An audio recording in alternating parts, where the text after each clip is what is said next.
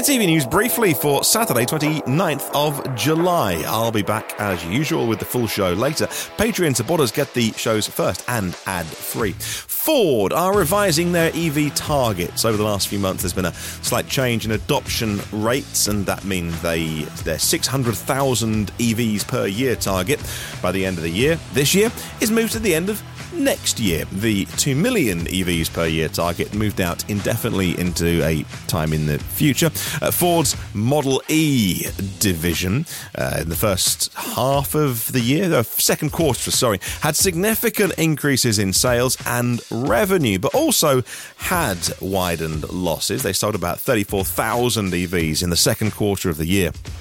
But there was also downtime at the Mexico plant where Mach-E is made, so that's all done now, and we think sales will pick up. Despite that, their electric investments will still cost them about $4.5 billion in losses. They'll be in the red this year, but we know that's a long-term play. We know that things like the combustion business at Ford and their fleet, their pro bit of the business, also really profitable, and that will provide the revenue to move towards EV, to provide the investment that you need. It's a big upfront cost, but pays you back later. Now, Tesla could be having their Model T moment, according to the CEO of Ford, Jim Farley.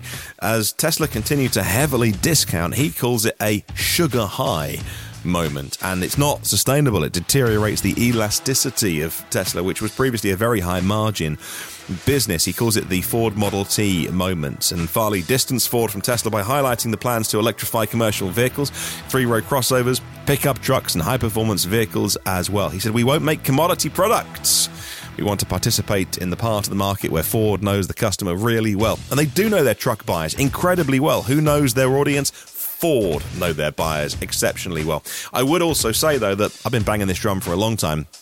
EVs just are going to be more commoditized. I know that he has to say that Ford won't play in that and swim in that pool, but they will, because all EVs will be more commoditized than petrol and combustion, where that was a unique selling point of companies that had developed engines over years. Well, it is easier now to acquire a battery, a motor, the software, put it all together, as the Chinese companies that have been going 2, 3, 4 years and have got 3, 4 models out already are showing they are just more commoditized than before. And that's the power of the brand. That's where Ford will be more powerful. They're a great brand, and you lean into that a little bit more and some of that emotional connection in order to sell your cars, not the cheaper Chinese ones.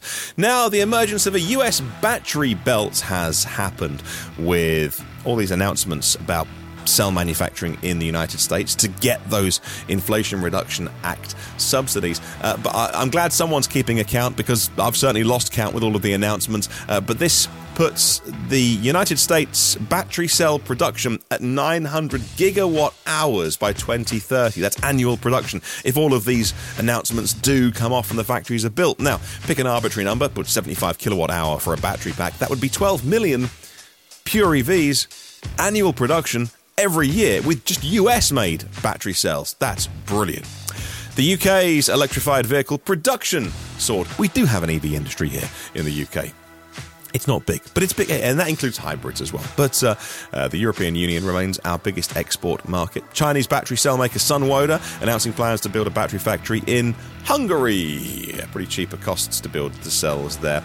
Other companies operating there, CATL and Eve Energy too. Volkswagen commercial vehicles had a great second quarter, and you'd hope so, because, well, the ID Buzz is sold by VW Commercial Vehicles.